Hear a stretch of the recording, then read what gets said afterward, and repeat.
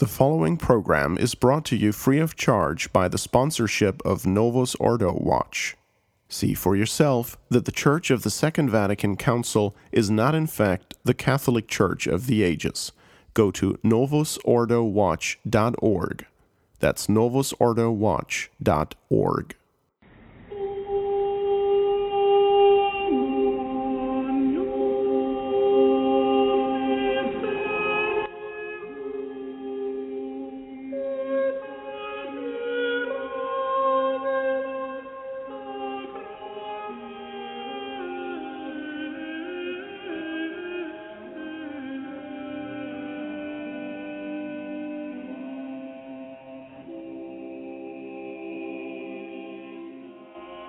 Good evening, ladies and gentlemen, and welcome to From the Pulpit on the Restoration Radio Network. This show will air weekly on Thursday nights and will be a presentation of the most informative sermons, conferences, and lectures from Catholic clergy on critical topics for Roman Catholics to find their way and to hold their faith during this horrendous crisis, the modernist heresy, which permeates the Church and the world at every level. From the Pulpit is underwritten by True Restoration Press and True Restoration Media, with streaming videos and membership subscriptions available at truerestoration.org. And while a portion of the operating costs of this program are underwritten by True Restoration Press, we are truly dependent upon listener donations for the continued success of these broadcasts. Restoration Radio programs, including this one, are available in the iTunes Store and are syndicated on TuneIn and Stitcher. You can follow the work of True Restoration at truerestoration.blogspot.com, on our Facebook page, and our recently added daily news feed, which is linked on the blog homepage. On tonight's broadcast, we will continue a series of sermons on Vatican II, presented by His Excellency Bishop Donald Sanborn, Rector of Most Holy Trinity Seminary in Brooksville, Florida. This series began on August the 8th and is airing over a 5-week time span. It will take us right to the root of the problem, which, without question, has caused the near-complete destruction of everything once recognizable as the Roman Catholic Church: her institutions, her liturgy, her doctrine, and her disciplines, the Second Vatican Council. If you missed any prior broadcasts in this series, you may listen to them at any time on demand at the Restoration Radio homepage by clicking the From the Pulpit series links. We will air 2 sermons per week in back-to-back format so that our listeners may digest and ponder the material given each week. Let us now join Bishop Sanborn as he explains the doctrinal errors of Vatican II, and in the second half of the program, the heresy of Lumen Gentium.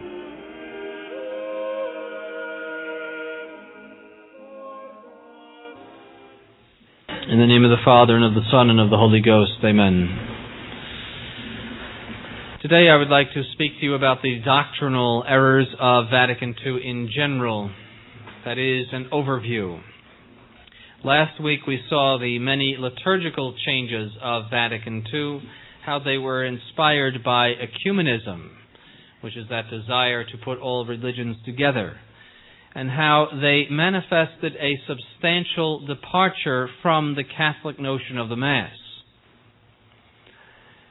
This week, we begin to look at the doctrinal errors of Vatican II, since these are the most important. Liturgy and discipline depend on doctrine. They flow from doctrine. And where there is a substantial change in liturgy, you have a substantial change in doctrine. Where there is smoke, there is fire. The same is true of discipline. Where there is substantial change in discipline, it is due to a change in doctrine. And so we must look at these doctrinal changes. But before we discuss the doctrinal changes of Vatican II, we must underline a Catholic principle. If you do not understand this principle, you will not understand what the problem is with Vatican II. And this foregoing principle concerning doctrine is that the teachings of the Catholic Church are immutable. The role of the Catholic Church, which is the unique Church of Christ, is to take revelation, that is, what God has said, in both tradition and sacred scripture, and to propose it to the human race in the form of dogma. And so there is the dogma of the Holy Trinity, the dogma of the Real Presence, the dogma of the Immaculate Conception, and so forth. The church does not manufacture dogmas. Rather, it takes from the treasure chest of divine revelation truths and proposes them in a magisterial way, that is, like a teacher, and in an authoritative way. Now, these dogmas are immutable for two reasons. They are immutable first, that is, changeless. First, because they cannot change from God's point of view. God never changes. He cannot change His mind about something. He cannot change His mind about the Immaculate Conception or the Real Presence, because He is changeless. For Him to reveal Himself is to reveal something that is eternal and changeless. The very eternity of God is tied to His changelessness, for that which changes is not eternal. And St. James therefore says in his epistle, quote, "There is no change nor shadow of alteration," unquote, in God. No change nor shadow of alteration. And from the point of view of the Church, the dogmas are changeless and unchangeable, since the Church is the infallible teacher of Christ's truth. Christ said to His apostles, "He who hears you hears me." And He said to them, "Going therefore, teach ye all nations, baptizing them in the name of the Father and of the Son and of the Holy Ghost, teaching them to observe all things whatsoever I have commanded you," and giving them this power to teach, this command to teach. And He said, "Those who do not believe shall be condemned." Shall be condemned. Those are strong words. But in order to hold men to such strict rigor that they shall be condemned if they don't hear the teaching of the apostles, it was necessary that Christ endow His church with infallibility in teaching. For how could God justly condemn someone for not listening to the teaching of the church, if that church can make an error in its teaching? If, for example, the church were to say in 1 year, well, you're going to go to hell if you don't believe this, and you're going to go to hell if you don't believe that, and then the year later say, well, we've changed our minds, now you go to heaven for believing that, and then we'll change the others too, now you're going to hell for something else, and so forth. If the church changed its mind or said, well, we were wrong about this or that or the other thing, why bother having a church, first of all? What's the sense of having a church if it doesn't teach with authority and with infallibility? And secondly, how could God hold people accountable for not believing the church if the church stumbled from age to age and century to century, from one error to another? God could not possibly fault men, but because He says those who do not believe shall be condemned, means that He is giving that church infallibility. And He said, I will be with you all days, even to the consummation of the world. And He also promised the assistance of the Holy Ghost, who will reveal to you all things. And this infallibility means that the church proposes doctrines concerning God which are absolutely true. And because they're absolutely true, they cannot change, because God doesn't change. So the dogmas of the church are unable to be changed. They are immutable, absolutely immutable. The church does, however, propose new dogmatic formulas of the same immutable dogmas, in which she merely unfolds more and more the details and the depths of the same dogma. We saw in the early centuries of the church, for example, the doctrine of the Holy Trinity expressed more and more explicitly as time went on. The doctrine of the Incarnation expressed more and more. But all of this was merely a greater explanation, a more detailed explanation of the same doctrine. it would be as if a witness were to give a more detailed explanation of an accident that he saw. What he sees is the same thing.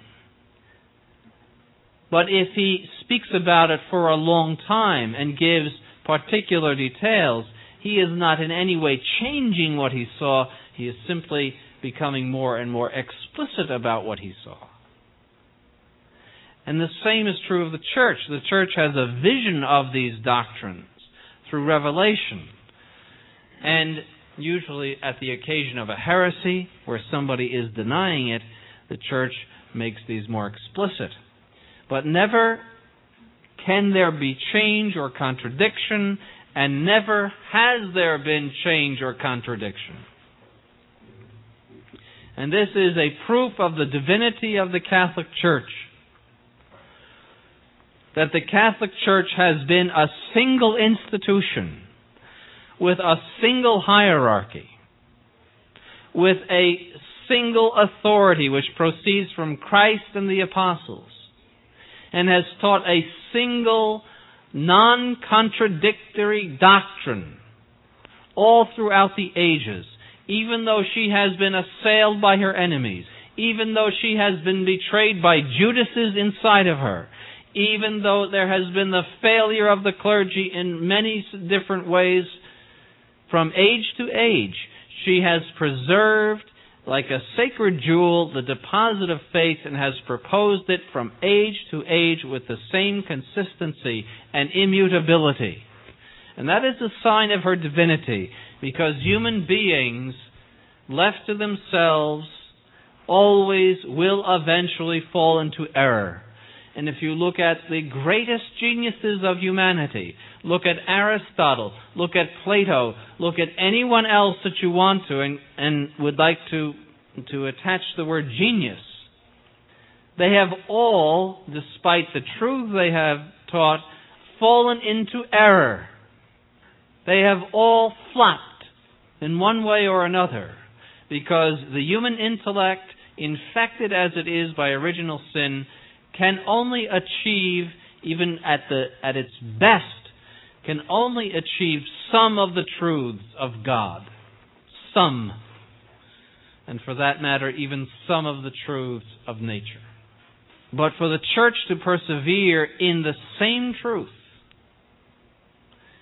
is a sign of her divinity. If you look at the history of philosophy, human beings go from one error to the next. It is a history of human error. And it fills volumes and volumes and volumes, and it is abstract and complicated. Why? Because much of it is pages of darkness, the darkness of error, which makes no sense. Just as a math problem that is faulty makes no sense, so also when reasoning is faulty, it makes no sense. It is difficult to understand. It is dark to the human intellect. But the church has persevered as a single institution. And whereas great institutions such as the Roman Empire, which lasted for 1,000 years, or the Venetian Republic, which lasted for 800 years, or any other human institution that seemed to be perpetual in men's eyes, even though all of those have collapsed and gone the way of all flesh and have died, the Catholic Church, despite her enemies, despite terrible attacks, has always perdured. And that is a sign of her divinity. Now, the changelessness of doctrine is a direct result of the Church's indefectibility, the fact that she is assisted by Christ.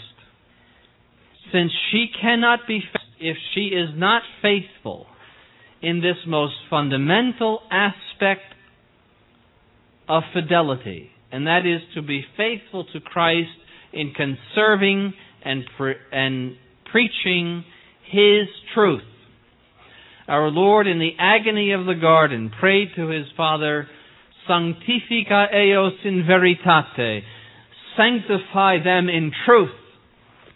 And He will say to Pilate the next day, I have come to witness unto the truth, and those who are of God, those who are of the truth, hear my voice.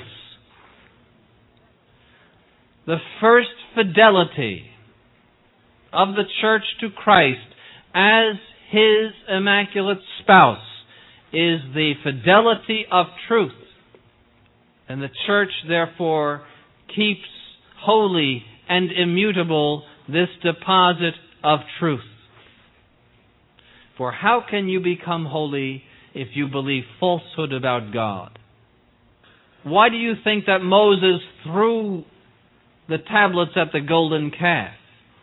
Because you cannot approach God in holiness if you adore a false god.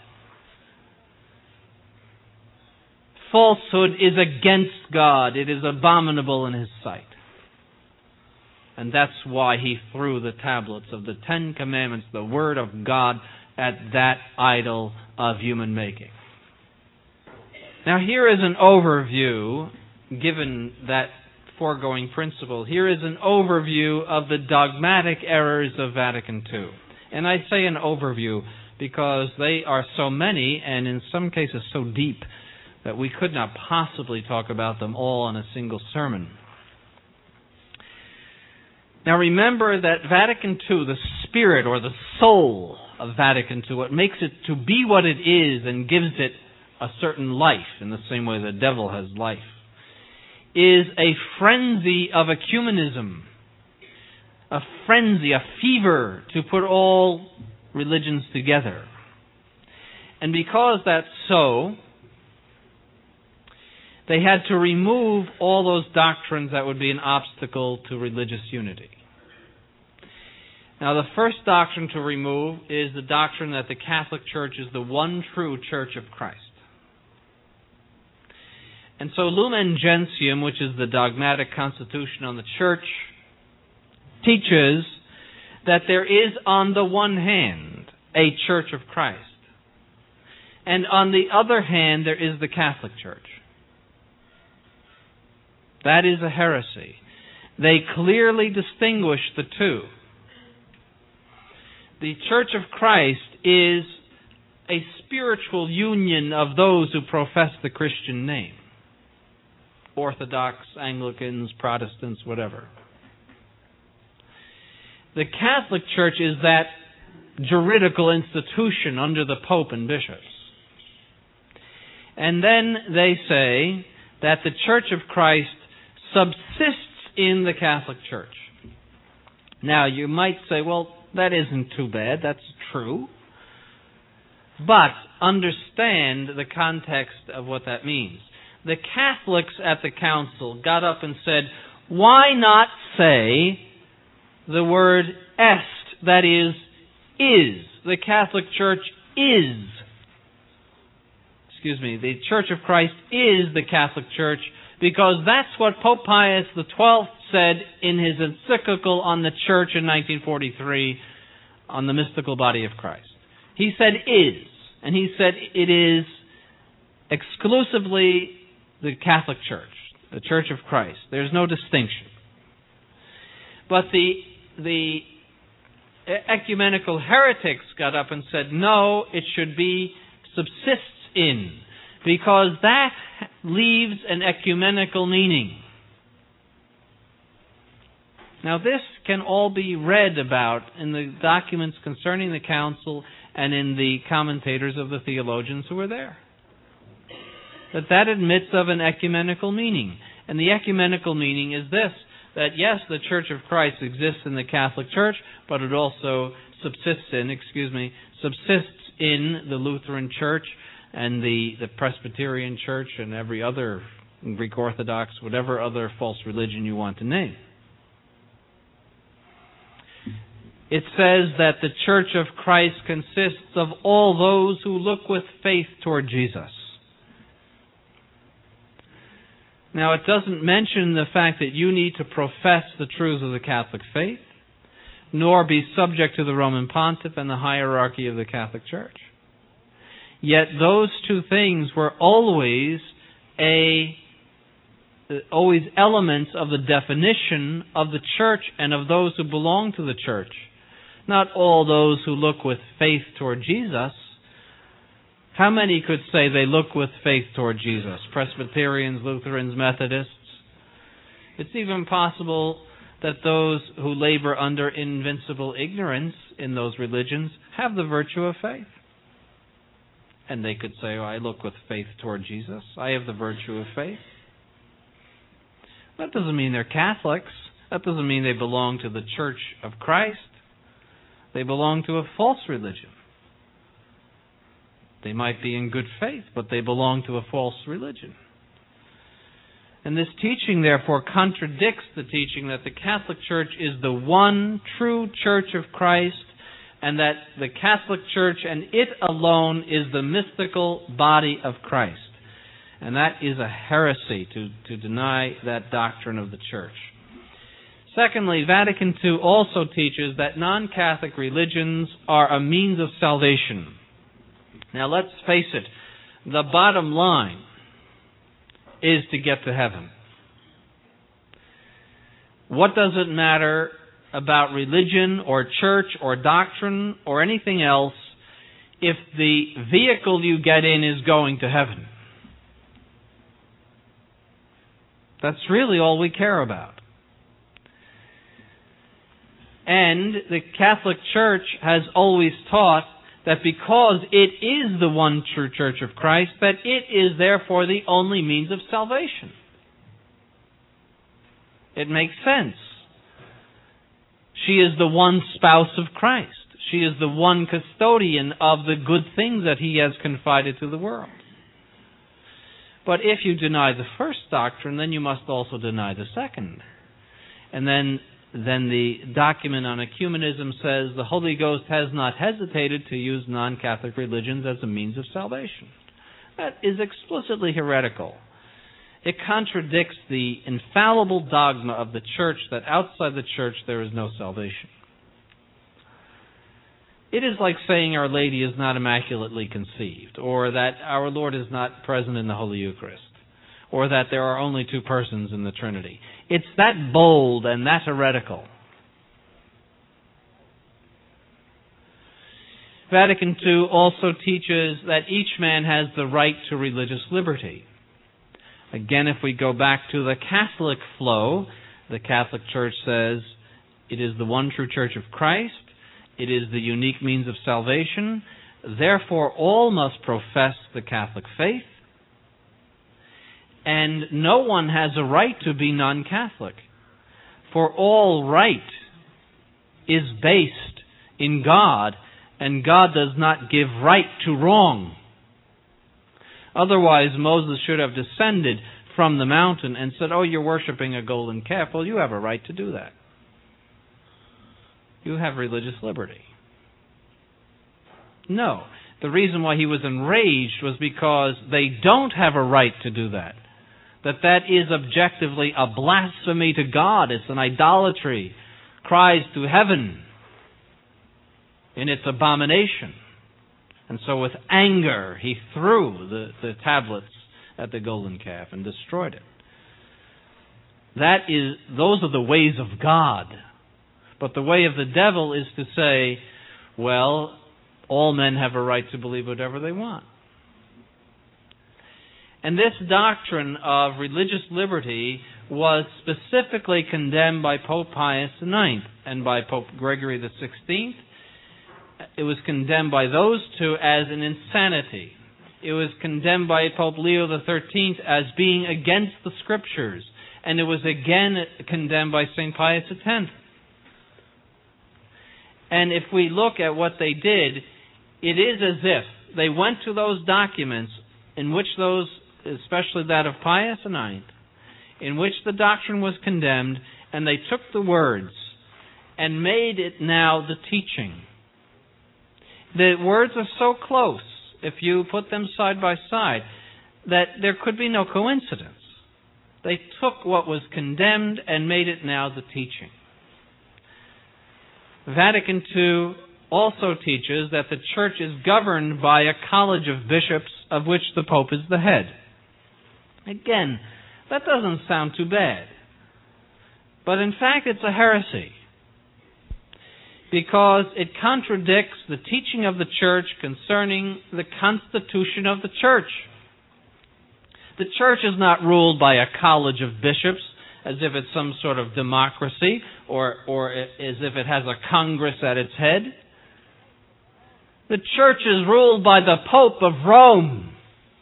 The Pope, the successor of St. Peter, who holds the keys of the kingdom of God. And he's the one that makes the bishops, and he's the one that breaks them.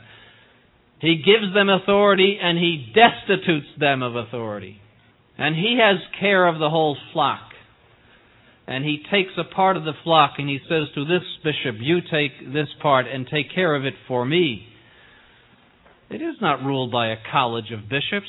That is to alter the divine constitution of the church, the divinely established monarchical constitution of the Catholic Church, and it is a heresy. But that's exactly what they're living now.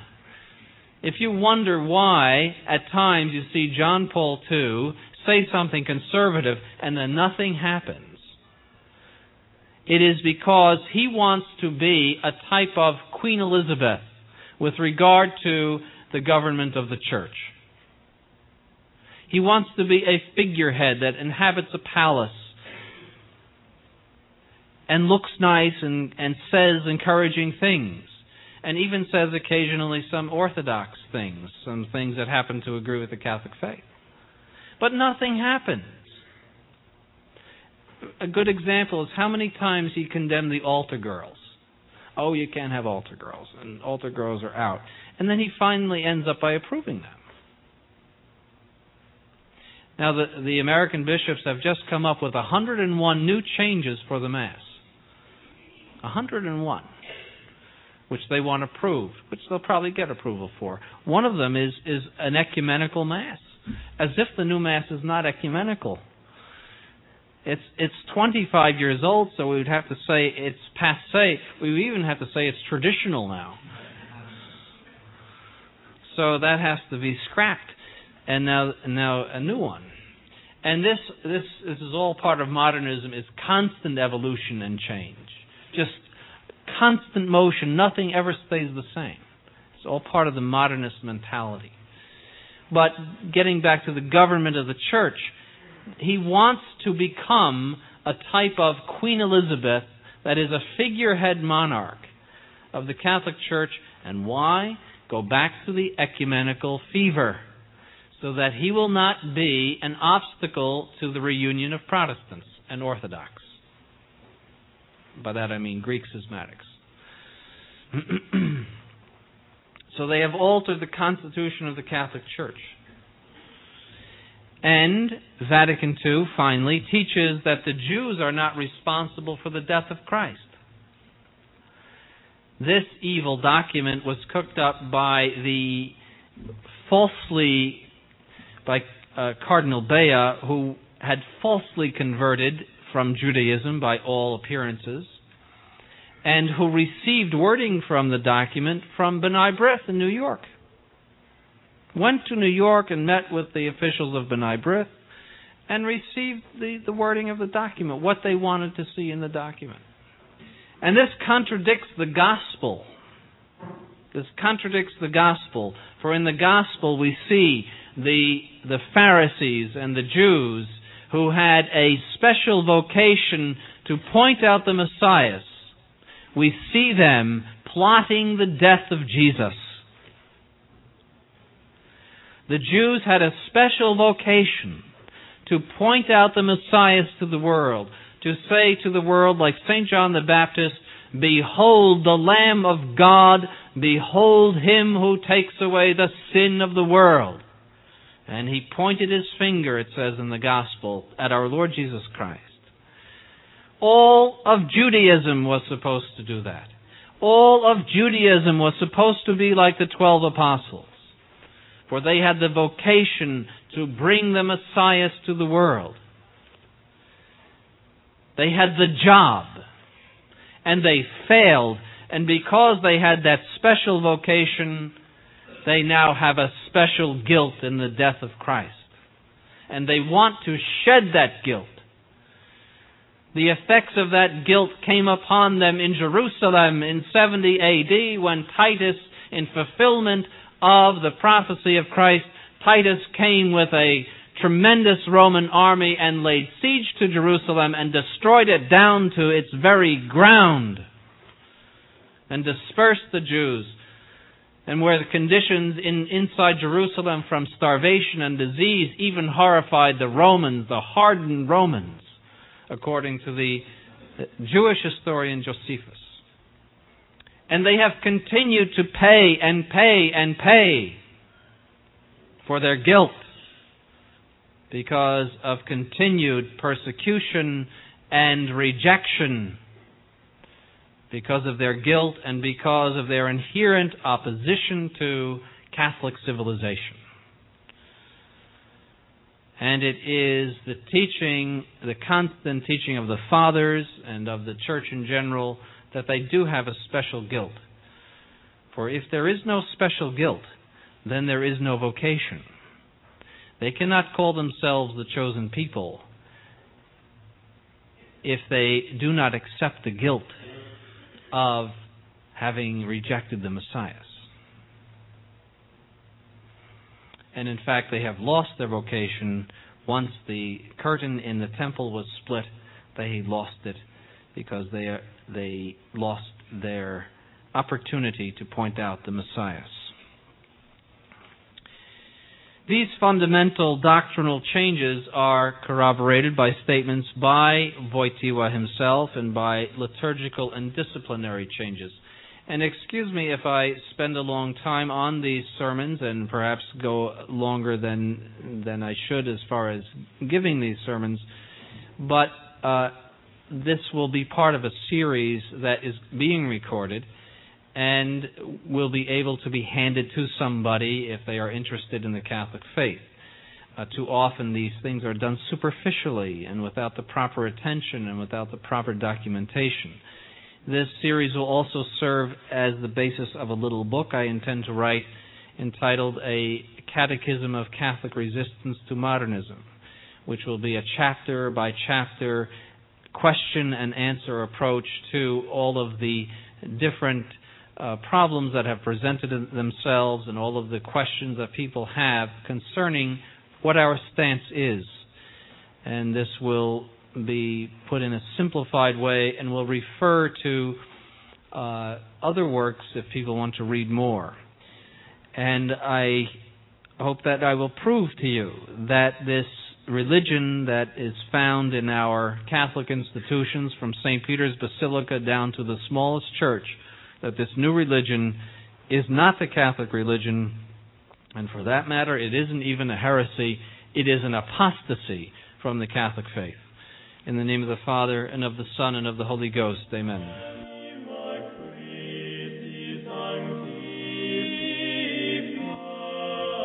We hope you're enjoying tonight's episode of From the Pulpit. Please be sure to visit TrueRestoration.org and click on the True Restoration Media link to view our available streaming videos and membership subscriptions for purchase and direct download. These purchases will help us continue to bring you the best content and show guests in the Catholic world today. And now, we present the continuation of tonight's program.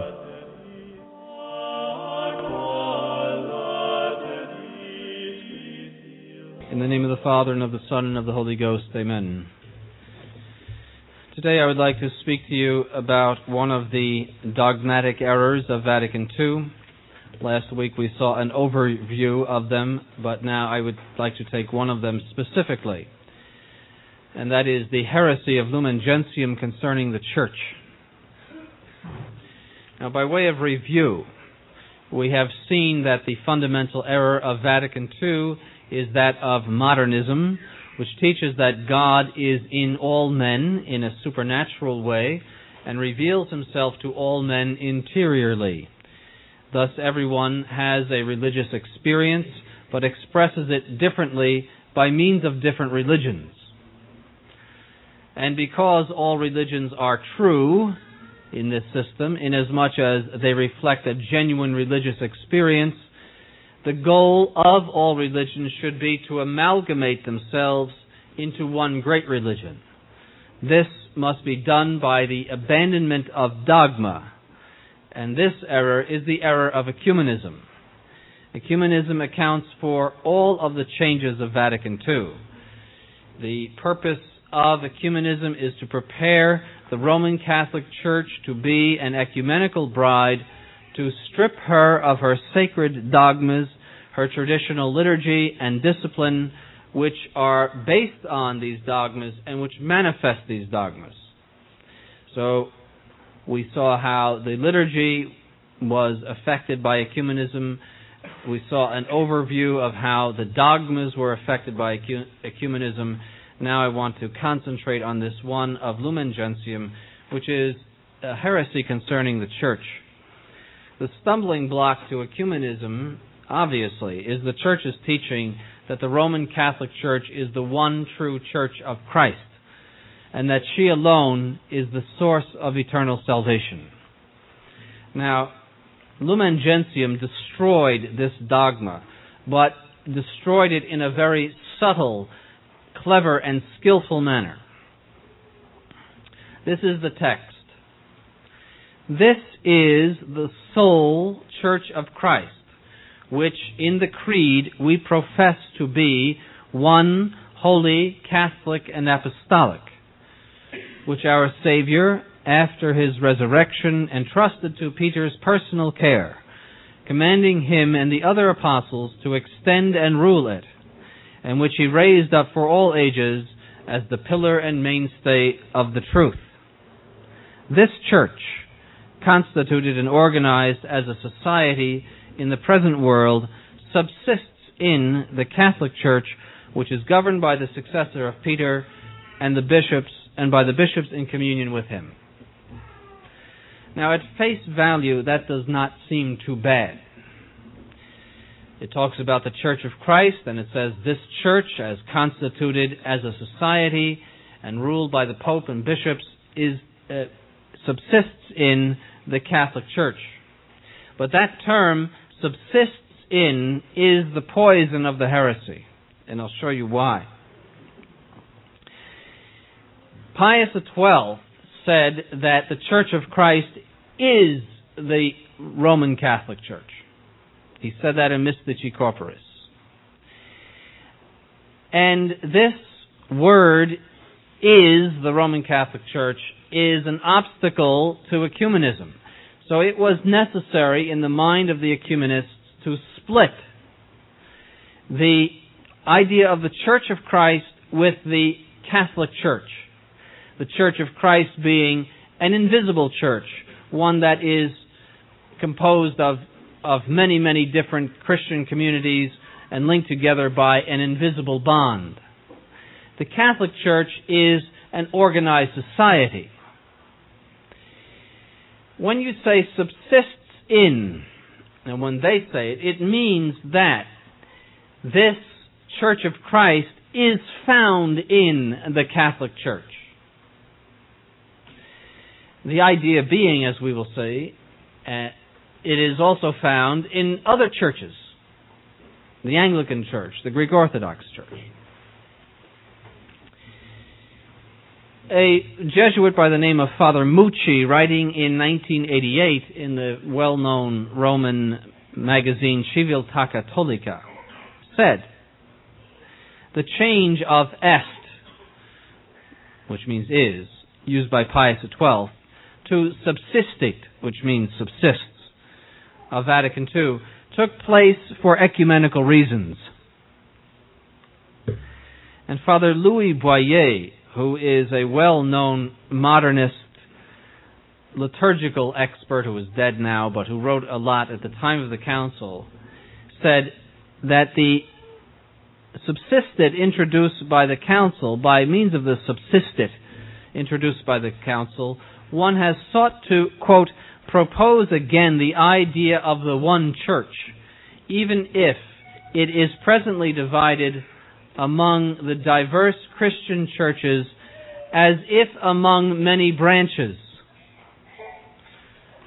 This idea of one church divided into many was also taken up by John Paul II in Canterbury.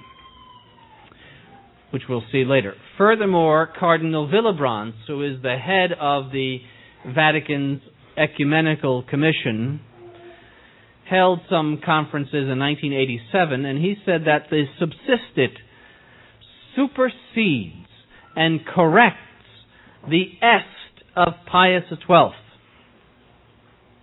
Supersedes and corrects the est of Pius XII.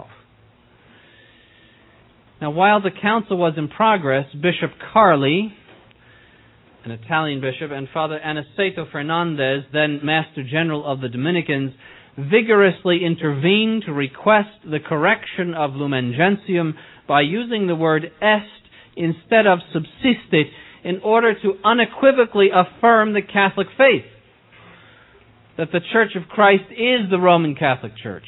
But the ecumenical choice prevailed, and Father Yves Congar, he died, but who was a flaming modernist, said this, quote, "The problem remains if Lumen Gentium strictly and exclusively identifies the mystical body of Christ with the Catholic Church, as did Pius XII in Mystici Corporis."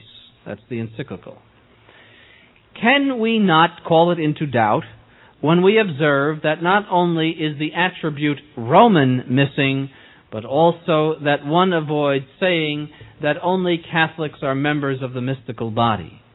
Thus, they are telling us in the council that the Church of Christ and of the Apostles subsisted in, that is, subsists in, is found in the Catholic Church.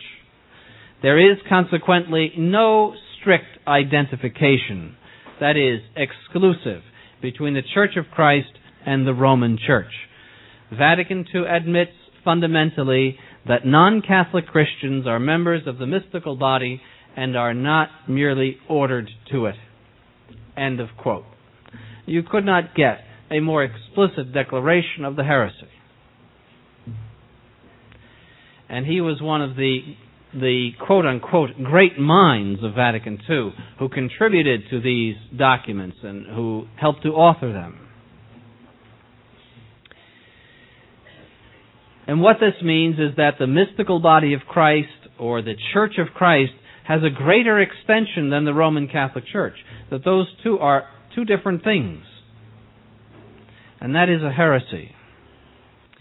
Now, the Novus Ordo conservative comes along and says, well, we can save Vatican II because you can interpret that in an orthodox way. You can give a Catholic meaning to subsisted in. And we already see that the Novus Ordo conservative is bothered by it. Already he's troubled by the fact that this council has said something which gives rise to error. Because they jump hoops in order to preserve the orthodoxy of that council. For they know in their hearts that if they admit that the council has taught error, that they must admit that the authority which promulgated it is not the true authority of our Lord Jesus Christ, and that Paul VI and John Paul II are false popes. They know that in their hearts. But that is not a legitimate thing to say, that, well, I can give a good interpretation to it. Because the only authentic interpretation to a council document or any teaching of the Church is the interpretation that the Church herself gives to it. The Church, just as it is the authority concerning sacred Scripture, is also the authority concerning her own teaching. So we have to look to Paul VI, we have to look to the council itself, we have to look to John Paul II to see what they mean. For when you say something, you mean something. You might say something which is ambiguous and gives rise to double meaning, but you are not intending two meanings. The council is meaning a specific single thing when it says subsisted in. It is not trying to say two different things, because it is impossible to mean two different things. When you speak, you mean a single thing. So what is this single thing that the council intends? Well, already in Lumen Gentium we find that it says, many elements of sanctification and of truth are found outside its visible confines, that is, outside the Catholic Church. Since these are gifts proper to the Church of Christ, they are forces impelling towards Catholic unity. Now notice, the elements of sanctification are found outside of the Catholic Church. They are gifts proper to the Church of Christ. And therefore they impel towards Catholic unity. So that means that these non-Catholic religions which have these elements of sanctification are part of the Church of Christ because these are gifts proper to the Church of Christ.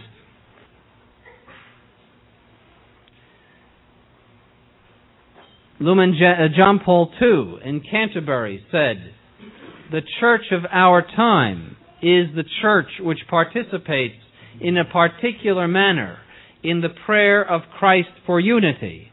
The promise of Christ fills us with confidence in the power with which the Holy Spirit will heal every division introduced into the Church in the course of the centuries since Pentecost." And you see his vision of the Church from that. The Holy Spirit will heal every division introduced into the Church in the course of the centuries since Pentecost. So at Pentecost there was one big Christian church. And now divisions have rent this church asunder over time. That means that the Roman Catholic Church, in his view, is not the Church of Pentecost, but is one of these divisions, one of these sects into which the Church has divided, just like the Greek Orthodox and the Anglicans and everything else. And the Holy Spirit, as he says, will heal all this division. He sees the Catholic Church just as one of many different Christian churches. That's a heresy. For we say in the Creed, one holy Catholic and Apostolic Church. We believe in the unity of the Church, and it is a dogma of our faith that the Church is one. It is not divided. Christ prayed for the unity of the Church to his Father. And therefore, the Church has always been one. One in dogma, one in government, one in liturgy, one in discipline.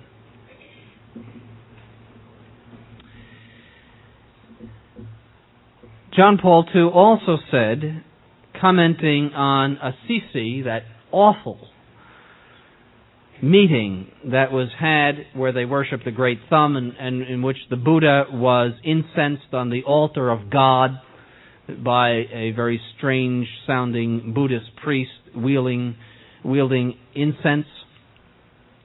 Commenting on that abomination to God meeting, he said, "Such a day seemed to express in a visible manner the hidden but radical unity which the Word, meaning Christ, has established among men and women of this world."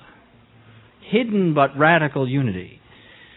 The fact of having come together at Assisi is like a sign of the profound unity of those who seek spiritual values in religion.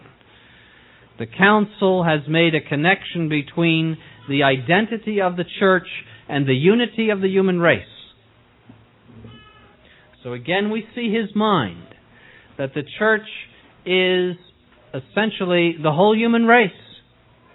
For it all has this profound unity, because everyone has a religious experience. Everyone comes to Assisi and expresses his idea of religion.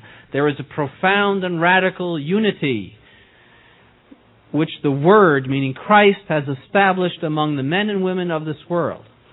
They are all united by this sense of religion. This is exactly the doctrine of the modernists.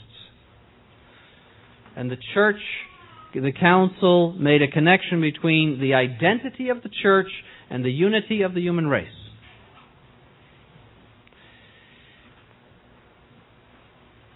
John Paul II also said this: religious differences reveal themselves as pertaining to another order.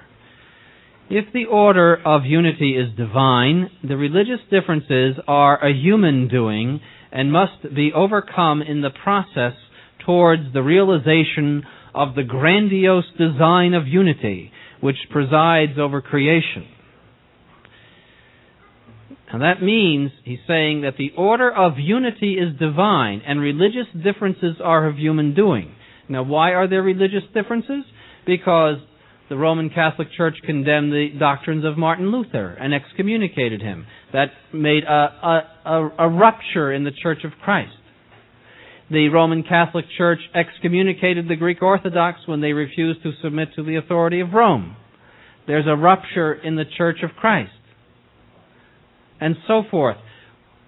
That means that when the Church defends the teaching authority of the Church and the infallibility of the Pope and the authority of the Pope, she is doing a human thing only.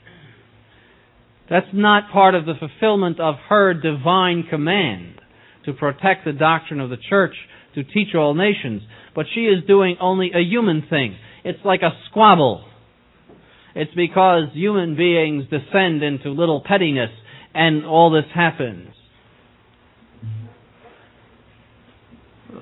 Just see what he's saying there. That the religious differences are a human doing. Again, go back to Moses coming down and seeing the people worshiping the golden calf. And he gets mad. And he throws the tablets at the golden calf. Is that a human doing? Is that only because he got upset? Should he regret that and say, you have a right to worship the golden calf? No, that was an expression of divine retribution against an abomination to God. It is possible that men, he continues, not be conscious of their radical unity of origin and of their insertion in the very same divine plan. Translation, they may not be conscious that God is in them and that they are attached to Christ. But despite such divisions, they are included in the grand and single design of God in Jesus Christ, who united himself in a certain way with every man, even if he is not conscious of it. So the snake worshipper in Africa, the voodoo snake worshipper, the snake worshipper high priest, who is not conscious of Jesus Christ and that he is united to Jesus Christ, even though he's not conscious of that, nevertheless, he is included in this great and single design of God. And that's why he goes to them and to the shock of all, says words of praise concerning voodooism, inasmuch as voodooism is a sign of religious activity. The worshipping of snakes is a sign of religious activity. It is this religious sense that is coming out in man. And he goes and has himself signed with cow dung on his forehead and drinks potions in Polynesia for the same reason, and that is that all of this is the religious sense in man coming out. All of mankind is united by Christ to himself. And it is the purpose of the church to go around and remind people of this and to show the great unity of mankind. John Paul II also says, to this Catholic unity of the people of God, all men are called. To this unity belong in diverse forms the Catholic faithful and all those who look with faith towards Christ, and finally all men without exception. All right, so again, to this Catholic unity of people, of the people of God, all men are called. To this unity, this Catholic unity, belong in diverse forms the Catholic faithful and those who look with faith towards Christ, that's the Protestants and the Greek Orthodox, and finally all men without exception. Lumen Gentium says also, all those who look with faith towards Jesus, God has gathered together and established as the church.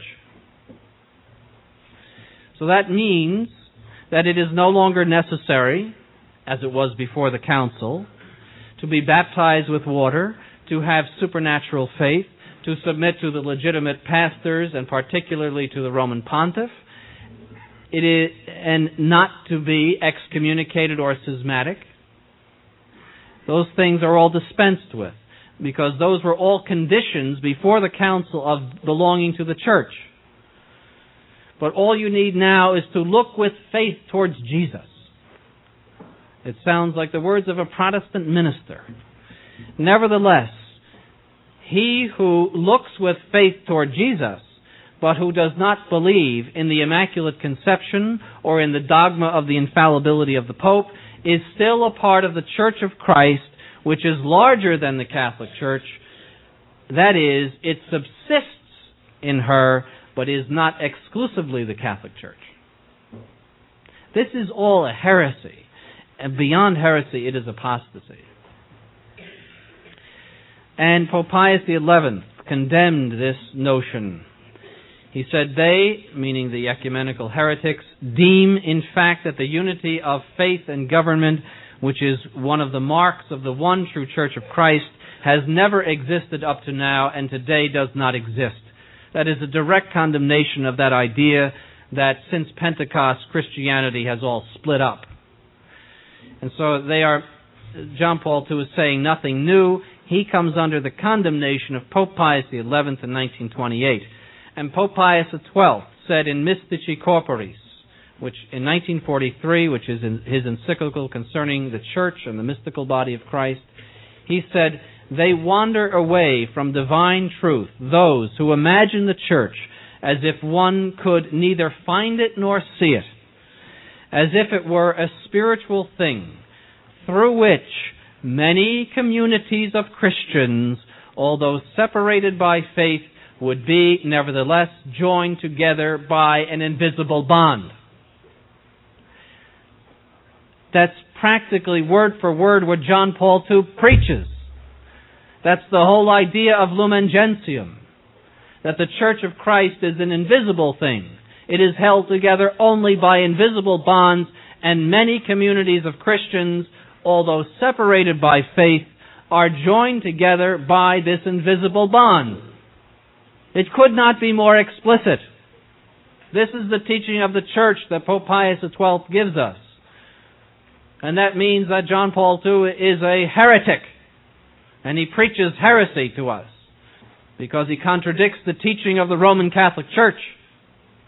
Pope Pius XII in the same encyclical says that the mystical body is the visible and hierarchical Catholic Church, and that only those who are baptized with water are part of the Catholic Church, and that, on the other hand, excluded are the excommunicated who labor under the sentence of being avoided, as well as apostates, heretics, and schismatics.